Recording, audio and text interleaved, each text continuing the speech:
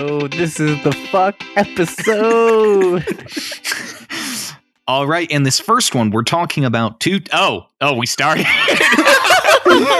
I was looking down at my phone. Hello and welcome to the Tough Cut Podcast. I didn't finish drafting the text I was trying to send, but I guess they don't get a response for the next hour. Oh no, Matthew's gonna totally forget about that text.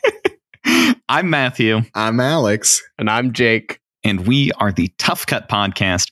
Welcome back to part 3 of the Animal Protagonist Bracket. This time with all animal protagonists, hopefully. Well, I mean, I guess so. I'm gonna get into it. I've actually thought long and hard. I bet you have. I have some good words about. Oh no. So coming up at you in the first half of this episode, we've got Paddington 2 versus the SpongeBob SquarePants movie. And then in the second half of the episode, we've got The Life of Pi versus Fantastic Mr. Fox. This is our semifinals. We're really getting into it this week. Yeah. And can I just say, before I started, before we actually logged on to Discord, you know how I used to eat limes as a kid? Where is this going? No, I do know this. Yes. Yeah, okay. I do know this. All right. I used to eat limes as a kid, and more importantly, I used to drink lime juice. And before logging into Discord, why I was late is I found one of those little fake bottles of like lime, and I had the strong urge to like guzzle it, and I did. I didn't guzzle the whole thing. I just squirted a bunch to the back of my throat, and I think I'm only now starting to feel the repercussions of it. So the ones that look like little green like balls, like a little green like. Yeah, I squirted that directly onto my uvula. I just thought you guys should know going forward. I thought everyone should know going forward. This is the lime episode. This is the lime episode. Sponsor us, Lime. Lime? I don't know what company. Big Lime. Big Lime. We're looking at you, the Lime Lobby. You can't get past me. I know you're out there. Oh, gosh. Cool. You got anything to add, Jake, before we hop into the episode? Yeah, I do. I forgot that was what I was supposed to be doing. Spoiler alert, guys. This is a spoiler alert. We reminded ourselves to do it before we talked about the episodes. Before we got to talk about the episode. I'm going to restart all that. Spoiler warning, before we dive into these movies, we're gonna... I'm fucking up. It's the lime juice. Jake, can you say it's the lime juice? It's the lime juice. I'm getting too into the lime juice. Okay, spoiler warning. I'm gonna really reset. Spoiler alert, boys and girls. Spoiler alert. This is my moment. This is my job. This is my one thing that I have. Spoiler warning, we are going to be spoiling these movies in depth. We will be talking about them. Probably some plot points we'll get. If you made it to episode 3 and you haven't watched these movies, thanks for listening to us. Actually, I don't really mind. As long as you're listening, that's all I care about. Just kidding. Please watch the movies, but we will be spoiling them. All right. Cool. I want to throw out there too, just at the beginning of the episode, thank you so much for listening. We really appreciate it. Yeah, thanks. Tell one friend about the show. One friend only. And tell that friend to tell 2 friends, and tell them to tell 3 friends, and then start selling Cutco knives. Sponsor us, Cutco knives. Jake is still looking for a job. I'm still looking for a job. I just did a fake interview the other day. It sucked. It was a scam. You know, my challenge to our audience is tell one enemy. Tell an enemy. I don't want you to tell your friends. Tell an enemy and see where that goes. Because if you know what your enemies are listening to, you can control their brains. Yeah, I think that's probably true. All right, let's hop into the first matchup of today's episode. I guess I will go ahead and introduce Paddington 2. Go for it. Paddington 2, released in 2017, directed by Paul King. As I've said before, follows the story of the oh-so-lovable Paddington. He's a bear. He lives with the Brown family. And he wants to buy the very bestest birthday present for Aunt Lucy. So he's trying to, pick up some jobs, pay for it, but then it gets stolen and Paddington adjusts to life in prison. Wow, you skipped a lot there. Okay. It all turns out okay in the end. Spoiler! Oh my god, yeah, we really were lucky to have my great spoiler warning in the beginning because you just spoiled the movie. Anyway, the SpongeBob SquarePants movie, Alex. SpongeBob and his thick, juicy butthole. I don't know why I said butthole. It's his cheeks that are so luscious. SpongeBob's luscious cheeks go on an adventure to find a crown and return it before Mr. Krabs is eaten up by King Neptune, I guess. It kind of seems like he's going to eat him, doesn't it? Let's get into that. Man. Is King Neptune going to eat Mr. Krabs? He's going to boil him alive. What's up with that? let's I think forget the podcast. Let's really dive into this one. What's up with that? What is King Neptune? He said specifically he's going to fry Mr. Krabs. Mm-hmm. I mean, you can fry something without eating it. Sure, impossible. Literally impossible. Fry food, but like I know some things that have been fried that weren't eaten. What? What? Are you gonna give literally just one example? Nah. I think it's funnier that way. I eat any food. Even you should know, Matthew, that I'll eat pretty much anything that comes to my mouth. I do know after living with you that yes, you will eat essentially literal garbage to sustain yourself. Yeah. Would you eat SpongeBob's thick, juicy ass? Yeah, no question. Not even fried. You don't have to fry that for me. Do you think SpongeBob's butthole is like one of his normal holes, or do you think it's a different hole? I think he doesn't have one. Well, based on what we've seen, because if we refer to the show, because we do see other sequences in which SpongeBob does not have pants on. And he's just like full square, he's doesn't have big voluptuous cheeks. So that actually implies, how he changes form to like look like different things. Does that mean in the movie he intentionally popped those cheeks up, to give us a good look? Yeah, maybe. I'm glad we're finally getting into all the notes that we took on the SpongeBob SquarePants movie. SpongeBob's an exhibitionist. Also, wait, okay, isn't it crazy that the new SpongeBob movie comes out tomorrow? This wasn't planned, but hey, Paramount Plus sponsor. If anyone knows anyone at Paramount Plus, anyone in the Big Lime lobby, send them our way. toughcutpod@gmail.com. Anyway, so how about we hop into talking about movies in comparison a little bit? Yeah. So for me, a comparison that I kind of want to bring up, just in talking about SpongeBob, and we didn't talk about it too much, was the fact that the blending of live action, like in these sequences, I don't know if it was it wasn't the first time SpongeBob does this. SpongeBob does this as a recurring bit.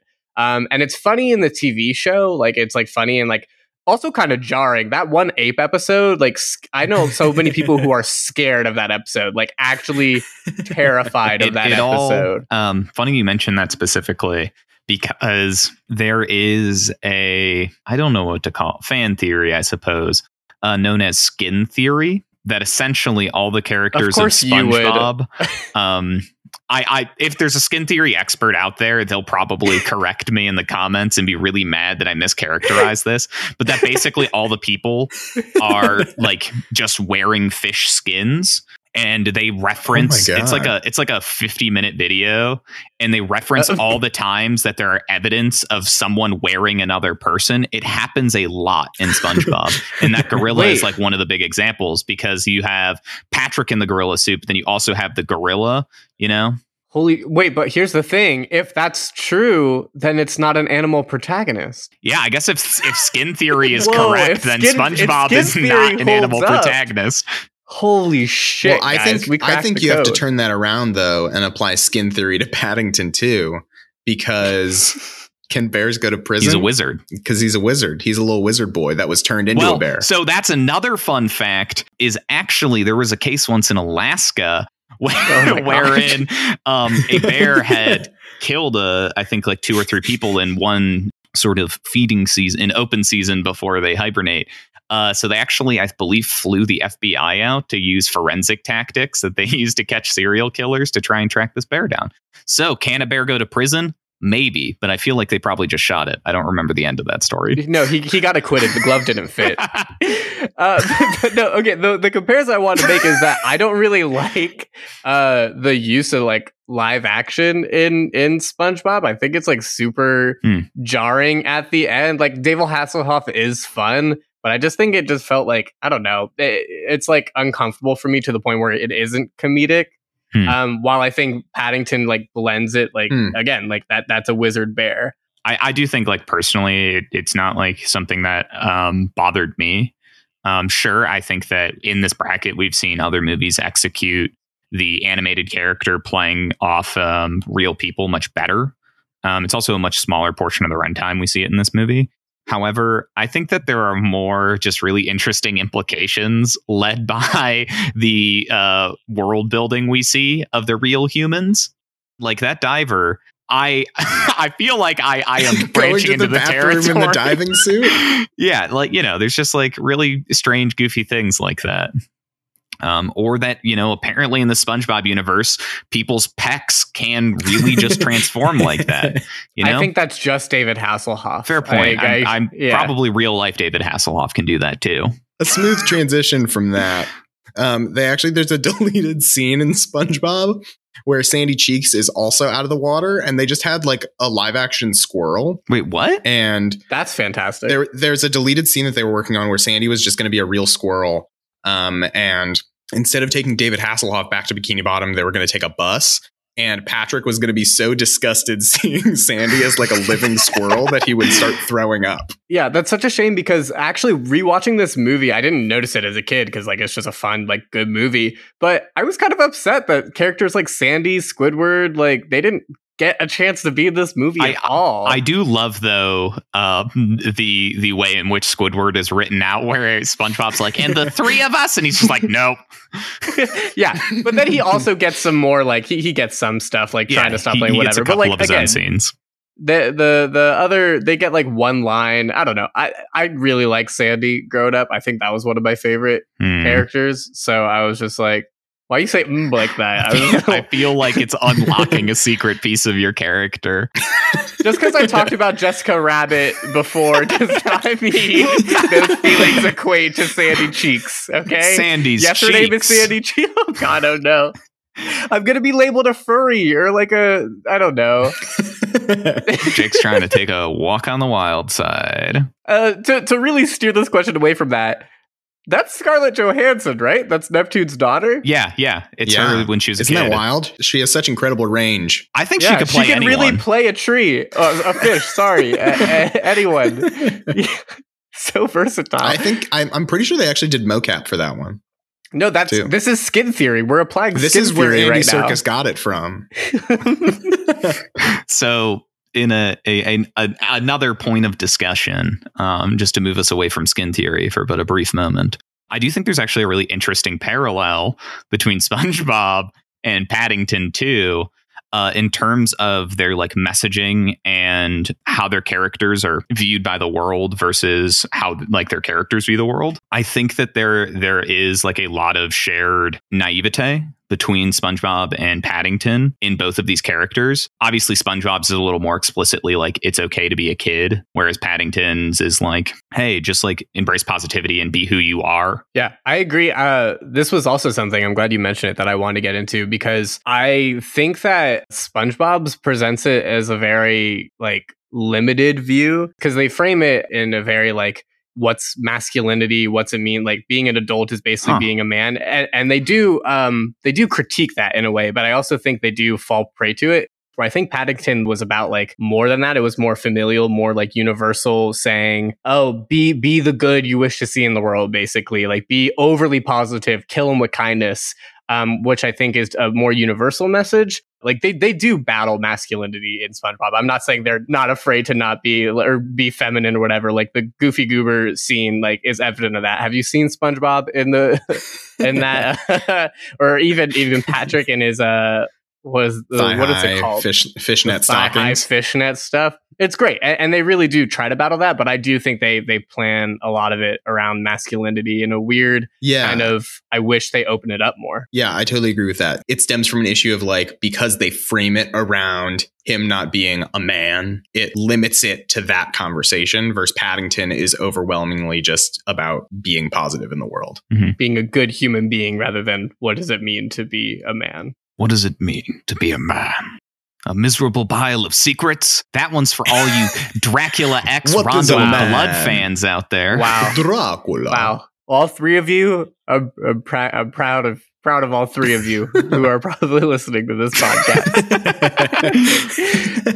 I do think it's interesting because, like, if we look at Paddington, and he does also go to jail and is surrounded by predominantly men, and it also, tackles masculinity in that way. I think that Paddington, though, tackles it in a little bit more of a subversive way. Maybe not quite subversive way, because it's more just like, hey, all these gruff big dudes that you'd think to be very traditional men aren't actually such traditional men. So in that case, subverting of masculinity, but I think that's a pretty typical way to subvert masculinity, to have like... Even the villain, I mean, Hugh Grant is like a theater, panache and whatever dude. It's still a dude, still like, again, like a very easy way to subvert it. But yeah, maybe they could have addressed it a little better, or just included more female characters for that matter. They could have mixed the prisons up, I mean, I do think in terms of female characters in Paddington, obviously the most significant is probably Sally Hawkins' character, Mary Brown. Isn't it crazy that, okay, this is just one thing randomly I noticed I didn't get to say before. Sally Hawkins, literally when she was drowning with Paddington, I was like, this is Shape of Water. Sally Hawkins, once again, was underwater with an animal who is more human than animal. This is typecasting, guys. This is how she got cast in Shape of Water, right? This was her audition. Yeah. It blew my mind. Luckily, she didn't do anything with Paddington. Because she can pull off emotional scenes really well underwater. Yeah, that's what this movie proved. Yeah. Wow. I actually do love Sally Hawkins. I have a fat crush on her in this movie specifically. She warms my heart. Jake trying to get her to cheat on her husband of a very long time and break up the Brown family and break little Paddington's heart when he has to live through split custody. I'm trying to like would that break his heart, Paddington, or would he just have a bigger family? 2 families. True. I'm trying to break him. I'm trying to have him break his one rule about optimism, and really. Wow. I'm kidding. I love you, Paddington. I Audience, you couldn't see this, but Jake did a motion with his hand as if he was choking the life out of Paddington. I just want you to know that. You don't know. It could have been the husband. I was metaphorically choking. You don't know. Guys, why did Paddington get sick and almost die at the end of that movie? Yeah. Like part of me was really hoping when Paddington awoke from his coma, when he asked how long it was, they'd be like, it's been 20 years, Voldemort has returned. Boom, Harry Potter cinematic universe. But I know he literally almost died in this movie, and so did SpongeBob and Patrick. They almost died. Also, I actually think their scene was the one instance where the live action actually did get me as a kid, and even like rewatching it now, like when they dried up and they're like, I'm a good, like that was it's a good death scene. I didn't know SpongeBob could have a good death scene, but it does. And it's better than Paddington's death scene. It's different than Paddington's. I have to say, Jake, you talked about how you don't really like the use of the live action in SpongeBob, but I think that twist of them getting picked up by the Cyclops and then waking up and being in the like fishbowl, I thought was a very fun, interesting use of live action. But that's, again, we're getting too deep into skin theory, guys. Which really is looming in the background of this conversation in a pretty uncomfortable way for SpongeBob's chances moving forward. If they're just people in skin suits, what does that mean? What does that make us? Hey, there is no evidence that Paddington Brown is not a little man in a bear suit. He's a wizard. How dare you? He has a Twitter account and he's very sweet on it. So I'd watch what you say. He's very sweet. I love Paddington's Twitter, actually. It's one of my favorite accounts. Another point that I just kind of want to talk about a little bit is each movie's approach to humor. Obviously, the SpongeBob movie is a little bit more explicitly like a comedic adventure, whereas Paddington's is also still a comedy, but I think a little bit more like adventure, like family familial movie. Drama. Yeah. Mm-hmm. But I do think that they have one, like overlapping ways that they're using humor, but two, like very different, primarily very different approaches to humor. which I think is interesting, at least from my perspective. Yeah. Paddington feels more like cute humor in a way where like a lot of it revolves around Paddington being adorable and stuff. I do think Paddington does have some great lines though that feel very snappy and good, but SpongeBob's are like very satirical and witty in that way. Yeah, like that was kind of the like categories I would pose it into is like Paddington has like this like these subsects of like this setup callback humor. Yeah. Versus SpongeBob being a little bit more satirical, having the like a bit more like irreverent humor or, you know, kind of like wacky surrealist humor. To me, SpongeBob feels very much like a series of sketches, like it could have been written as. The scenes are very, because I think it's like a linear adventure. The scenes are very like you have a set piece and you have another set piece and another set piece that each kind of feel like their own thing. I mean, I think in terms of comedy, I think SpongeBob takes it out. I definitely appreciate the comedy in SpongeBob more than in Paddington. Like, I agree that Paddington has its gems, but I think overall, to me, SpongeBob is a funnier movie. It's also more memorable. I mean, like, yeah, I think I'd agree. SpongeBob is definitely like it hits way more and has like more like memorable lines. Like I can think of funny moments in Paddington, but I can't really think of like, except for like my favorite joke in the SpongeBob movie is right at the end. The Goofy Goober Rock song, you have that scene where Patrick is in the thigh-high boots and fishnet stockings, just like standing over SpongeBob. And then at the end, after the song, he walks over and he's still wearing the fishnets and the thigh-high boots and lowers SpongeBob, who's in his wizard outfit, like from the rope and dangling from the ceiling. So funny. Such a good joke.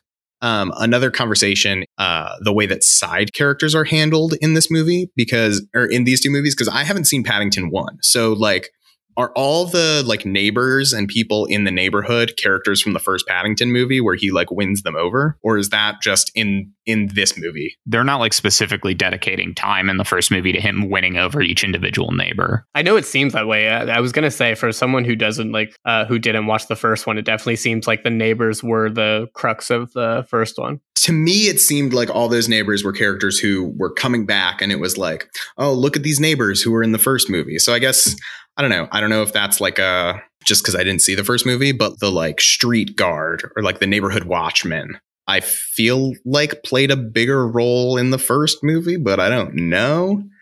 But like, it seems like his character, I was like a little confused by his character. Like, why does this guy hate a little bear? The bear's so cute. It was actually a dude who snuck on set. They couldn't edit his scenes out. He was that disruptive. He just kept coming back. That is also, I believe, specifically included in that way as a commentary on anti-immigration in the UK. Like, that's the purpose of the character. Paddington really has it all. No, Paddington slaps. And also, like, kind of what I talked about before, like, you don't really get Sandy or Krabs or, you know, Squidward to a certain extent. I want to... And a lot of the other side characters. I mean, I wouldn't argue, though, that, like, the neighborhood characters are, like, what I would supporting say characters. I would say the jail people are. Yeah, like they play the role of the supporting character. I would say that, like, in terms of not necessarily directly supporting characters, but Hugh Grant as Phoenix Buchanan is like a way more interesting and fun villain than anything we get to see in SpongeBob. Like, so I would almost put him, with the amount of screen time he gets, as like much closer to a side character. Sure, the I can't remember what the like hitman that Plankton Sen's name is. Dennis. Dennis. He gets a couple of his own scenes, but I don't think they come voiced by Alec Baldwin. Yeah. He has his own issues. He has his own issues that he needs to work out. Yeah, I don't think that Dennis comes close to Phoenix Buchanan as a villain to me. Also, Mad-Eye Moody, which that's not his actual, the actor in the Harry Potter franchise who plays Mad-Eye Moody, who plays the cook in the Paddington. I think he has a pretty fun and pretty exciting, and like I like also all the other jail people. He's a pretty he has like a substantive character arc as a side character. Yeah, definitely. Are we ready, guys? I guess. I think so. I think we're ready. Let's take it to a vote. All right, who wants to go first? I mean, I can. I believe in you, Matthew. I voted for Paddington 2. Nice. I don't think to anyone's surprise. Cute little bear. Yeah. Jake, how about you? I voted for Paddington 2. I also voted Paddington 2. And that makes 3 of us 2 times in a row. Paddington 2. Wow. 3 votes, unanimous. It's just, Such a cute little bear. He's so charming. I love the heck out of him. He is so charming. Not that the SpongeBob movie is a great movie, and I do think it's funnier. Holds up better than it has any business holding up. Surprisingly well. It's a surprisingly funny movie. Yeah. But should we get into the second half of the semifinals? With Paddington 2 advancing to the finals, we've got Life of Pi versus Fantastic Mr. Fox battling to see who gets the other seat. That's very exciting. Very exciting. Very exciting. Okay, Jake, calm it down. I get it. I'm so fucking excited. Very exciting. Tiger. That's our transition, folks. So coming at you, we've got Life of Pi, released in 2012, directed by Ang Lee. It follows Pi, who is stuck out at sea with a tiger, whose name is Richard Parker. After Pi's entire family died, they go on a whole spiritual, maybe proverbial, maybe real journey across the ocean, and they come out the other side very different people / animals. Tiger. You know what I just realized about this bracket? Yeah, we actually have we had lions, tigers, and bears in this bracket. Whoa. And oh my, because mouse hunt. All right, we did it. We did it. Good. We found a way to talk about We got all the animals. We got all the animals. Is our podcast Noah's Ark? Is this how animals are going to live on after society is destroyed? After it inevitably collapses? Actually, I think it's that full scale, I just did air quotes, recreation of Noah's Ark that's in like Kentucky or whatever. Wow, Kentucky's wild. Anyway, so introducing the matchup here is Fantastic Mr. Fox, directed by Wes Anderson, 2009. It's just about a fox at a midlife crisis. You know the drill. He steals from farmers. They notice and they try to kill him, and wild hijinks happen. So let's get into it, guys. Let's get into it. Get into the foxhole. War. Is that what our next bracket's gonna be? I don't know. What, hole? Yeah, guys, focus on the word hole. Holes. Hop. John Marston. Hop. James Marston. How dare you? Sorry. He's watching over us right now. He is. I actually saw a tweet the other day about the movie 27 Dresses. Don't ask what side of Twitter I'm on, but James Marston is in that movie, and it just made me think of James Marston. Is he the primary romantic interest in that movie? Yeah.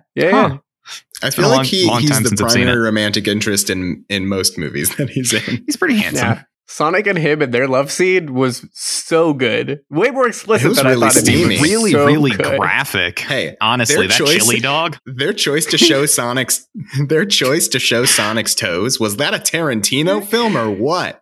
Yeah. I'm going with what on that one. I do hope that Sonic wins the something at the Oscars, though. That would my life would be complete. If it even gets nominated, that's a big win. That's a big win for everyone. I was really hopeful when we went into quarantine that Sonic would get nominated, but now on the other side, well, we're still in quarantine. On the other side, but on the other side of 2020, I feel like Sonic might not get a nomination. No, it's going to get edged out. Heartbreaking. It's honestly a conspiracy theory to me, because I think they only extended the Oscar contention so they could kick Sonic out. Wouldn't have to nominate Sonic. Yeah. It's wild to me that Sonic the Hedgehog was the last movie I saw in theaters before everything happened. Same. Wow, that's our reality. Yeah. Anyway, talking about these two movies. If anyone before we get into kind of comparison, I was thinking a lot about the whole issue / non-issue of if Richard Parker is the protagonist. And I was listening to our other episode and thinking about stuff Alex said. And I think Alex mentioned that if Richard Parker is a separate character and not Pi, then all he does is essentially antagonize him. But I'd like to argue that a character can be antagonistic and still be the protagonist or a protagonist. A really good example that I want to bring up that I thought of that I think Alex will like, he may not agree with, but I think he'll like, is Avengers Infinity War. I think Thanos is 100% the protagonist of that movie. He's antagonizing the entire time, but he follows the hero's journey and essentially wins at the end. While Richard Parker doesn't have like as glorious of an arc as like Thanos might, but I think that he still does have a strong arc, and I think that it's evidenced by him pausing at the edge of the forest. I think that's his like also his like sitting watching the sunset moment, and I don't know. I think that helps anchor us into having Richard Parker, no matter which way you look at it, if he is Pi or if he isn't Pi, him still being a protagonist in my eyes, and that's why it's really interesting to me. So I'm with you. Thanos is definitely the protagonist of Infinity War. I still don't really think Richard Parker is a protagonist, but I think for the sake of having meaningful and beneficial discussions, I will ignore that fact. I tried. I disagree. Unless someone else has a topic of discussion, something that I think that these movies are very, very opposed in, which is the case in a lot of movies, is, movies are thematically different. Crazy. But it just struck me for whatever reason. So you have like the primary thematic through line in Life of Pi, obviously being this relationship between faith and reason. And then I think the broad thematic trends you see in Fantastic Mr. Fox are, one, you kind of have this idea of the midlife crisis. Two, I think the relationship of wild and civilized. Mm-hmm. And then the other one being that I identify being differentness, or like it's okay to be different. And two things on that. One, the idea that like being yourself has come up in so many movies in this bracket, and then also midlife crises have come up so many times in this bracket. So much is really fascinating. It's pretty wild how how often themes of identity and self-discovery are present in movies about animals, where we're looking at like animals as the main characters. I wonder if like cinema uses animals as a way, like we put those themes onto movies about animals, that way we can identify with them more. I 100% think that's part of it. I think that's why so many of these movies, their main characters are essentially like just people. They're anthropomorphized, creatures, like very much applying human characteristics to animals, rather than like letting these animals be animals, which I know is something we touched on at like the beginning of our first episode in this bracket. Yeah, but I just think it's like kind of an interesting idea that's for sure super, super common. Of course, some of that has to do with facilitation of storytelling. Like it's much harder to tell a movie with just animals being animals than it is to tell one about animals, like, well, what's interesting actually, especially comparing Life of Pi and Fantastic Mr. Fox, is Life of Pi does have that message, especially when Pi's talking to his father about like, no, like these animals have souls, or like I'm looking at Richard Parker, like I see the soul, and him trying to teach him that hard lesson about when Richard Parker attacks another animal and is wild. Where in like Fantastic Mr. Fox, it's about like, again, really overly, and I think it's credit to Wes Anderson's style, being like overly humanistic, and to the point where it's like no one really acts like a Wes Anderson character as much as they want to, as much as like film dudes want to claim they're that whimsical. But I think it's so interesting looking at Wes Anderson's films, especially that he did a stop motion with animals, that he can apply those like overly humanistic, overly quirky things, like all the symmetry, all the whatever that we kind of seek in the world, and it still feel overtly human. Where, Pi's trying to argue that this animal like does have a soul, it is human, trying to find that spirituality from that. They're both kind of getting at similar things. So I think that is a good point. Yeah, for sure.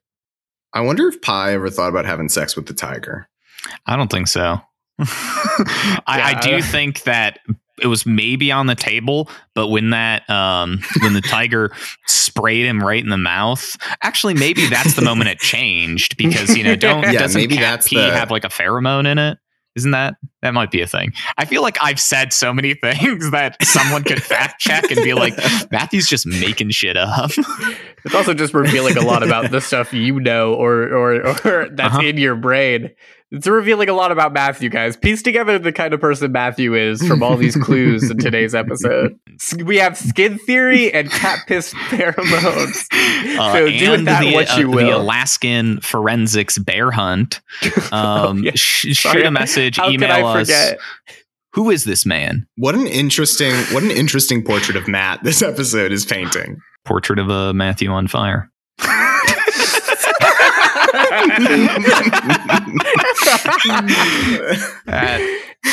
Okay, cool. I actually, something I want to think about is like the art in these two movies.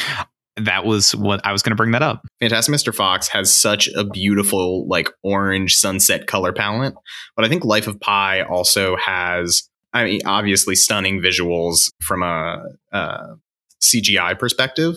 It's interesting to compare the puppetry in Wes Anderson versus Ang Lee's Life of Pi. So something I thought was super interesting regarding the visuals, and is the reason that I actually noted down this as a topic I kind of wanted to touch on as well, is I do think that there's this interesting relationship. I don't know what the reverse of metatextual is. Intratextual?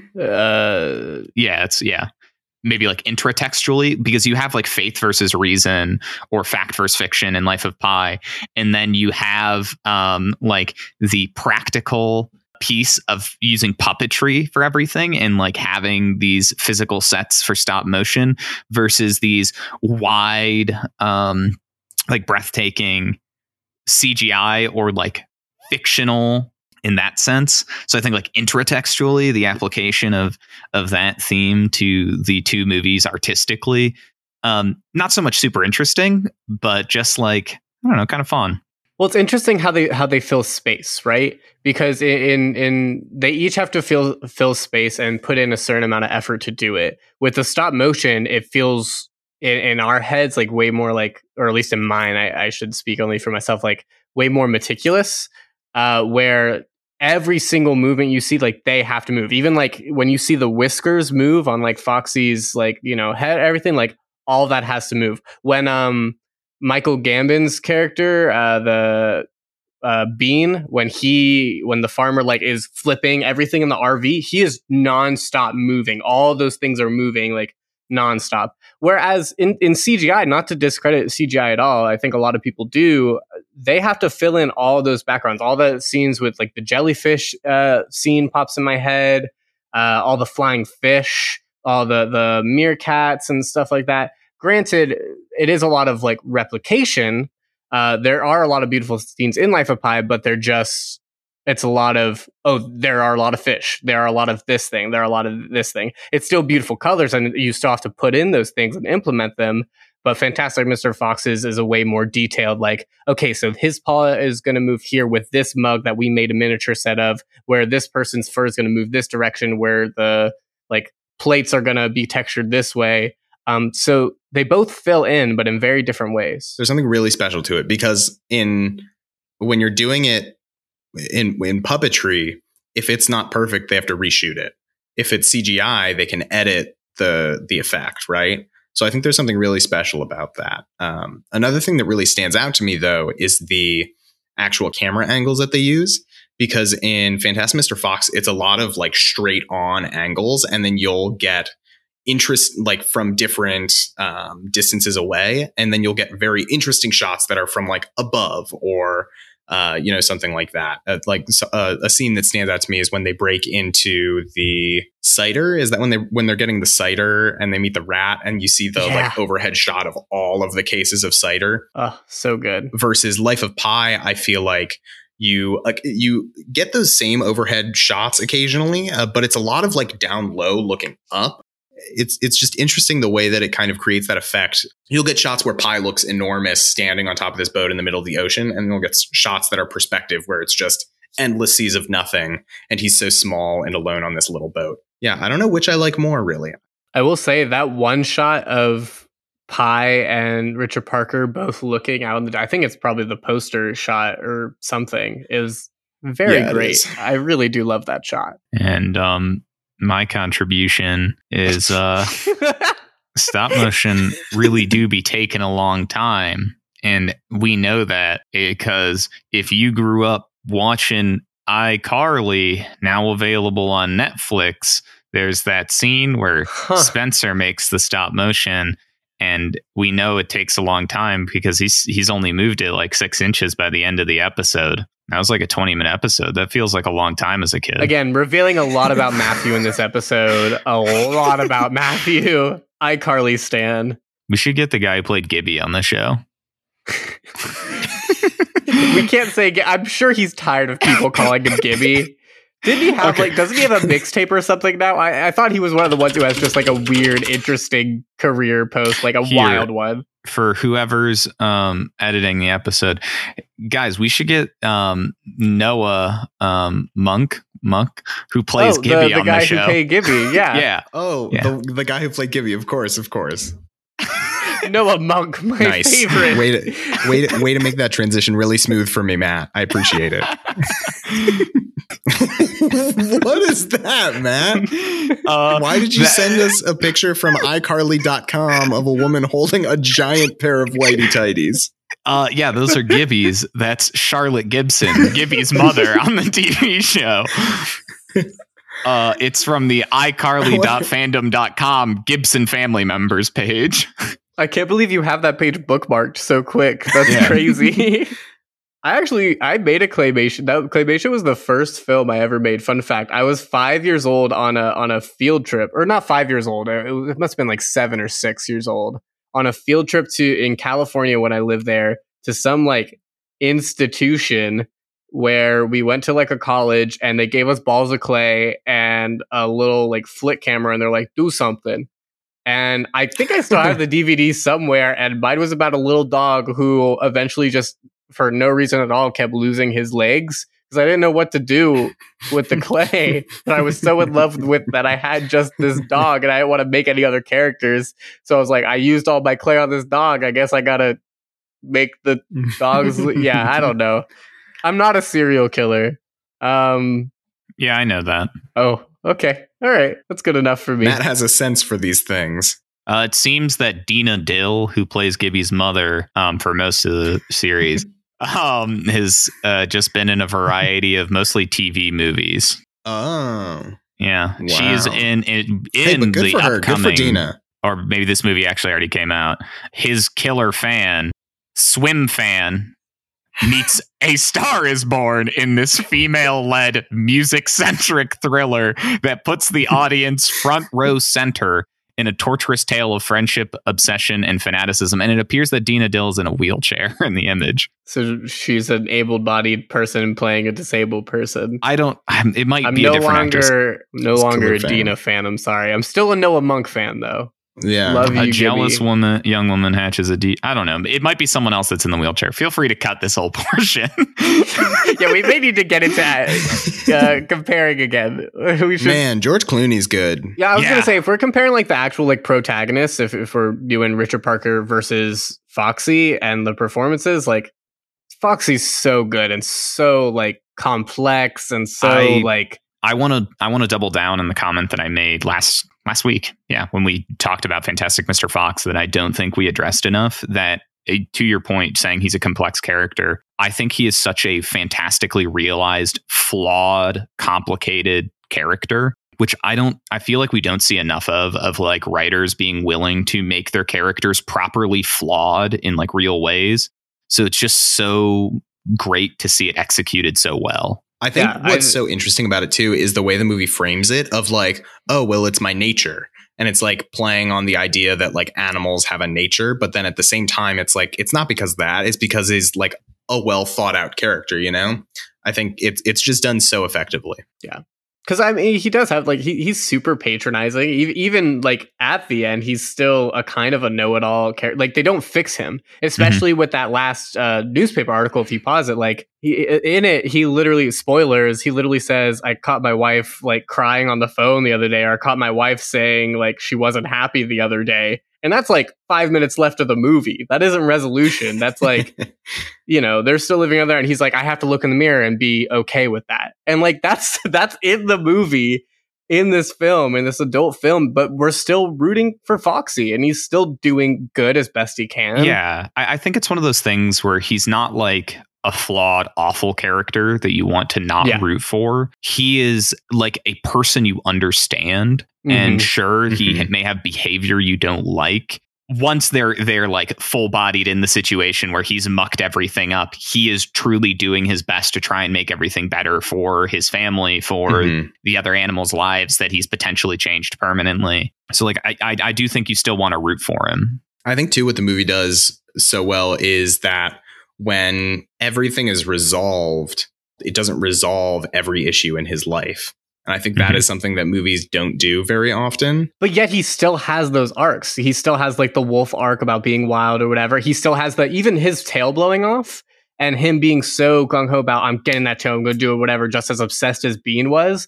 But at the end, even though they do it as a comedic thing, like at the, I'm going to get that necktie, and then they blow them and try to like shoot them off or whatever, he leaves it. And it's a willingness to let things go in his charismatic way that I think carries on throughout it, which I think is really it's interesting that he has multiple arcs, and a lot of these characters do. It's very fun. I think that's interesting when comparing it to Pi, because I think Pi goes through several arcs based on the different points in his life.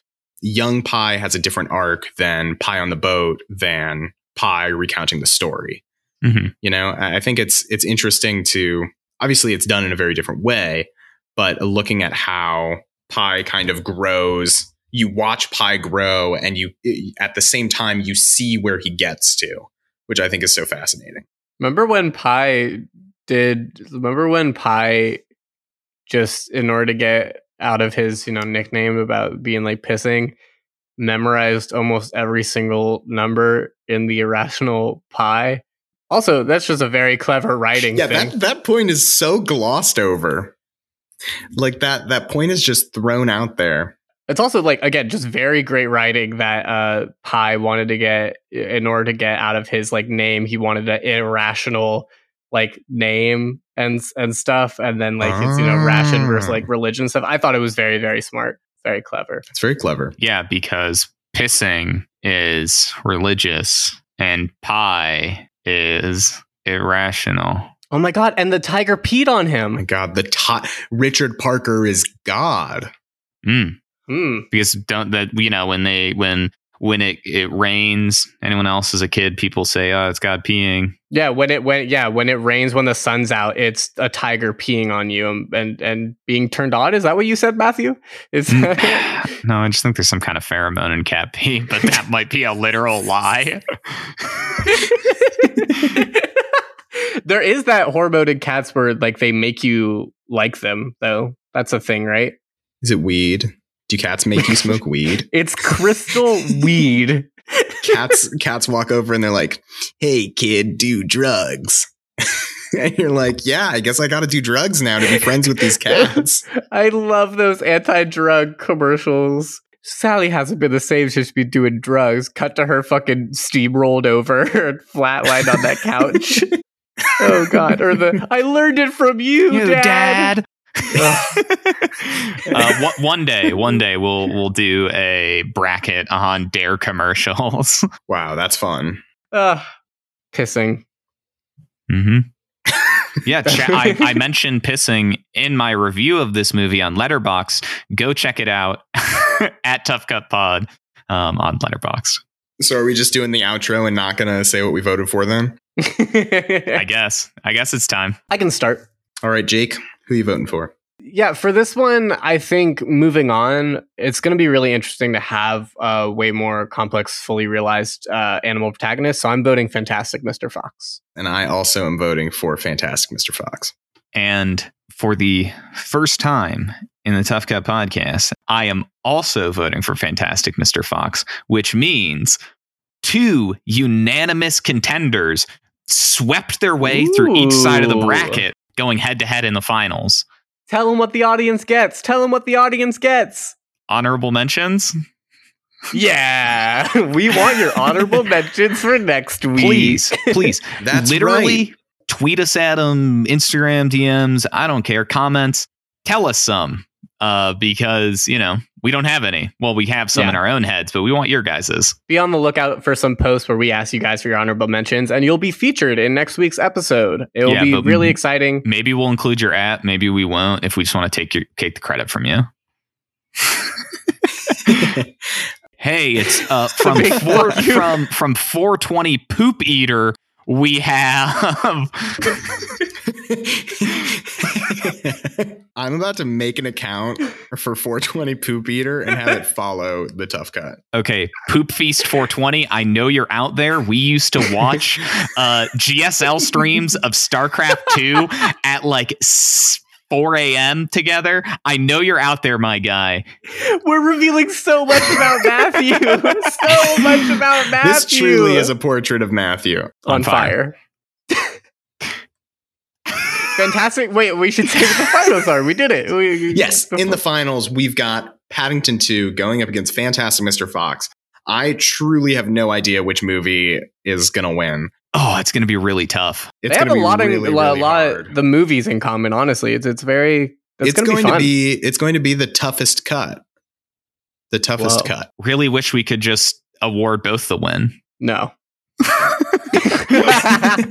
So follow us on socials at Tough Cut Pod on Twitter, Instagram, Letterboxd. Email us if you have business opportunities or just want to say hi. Thanks so much for listening, guys. This has been the Tough Cut. I guess I'm ending the episode this time. Bye. Not if I end it first.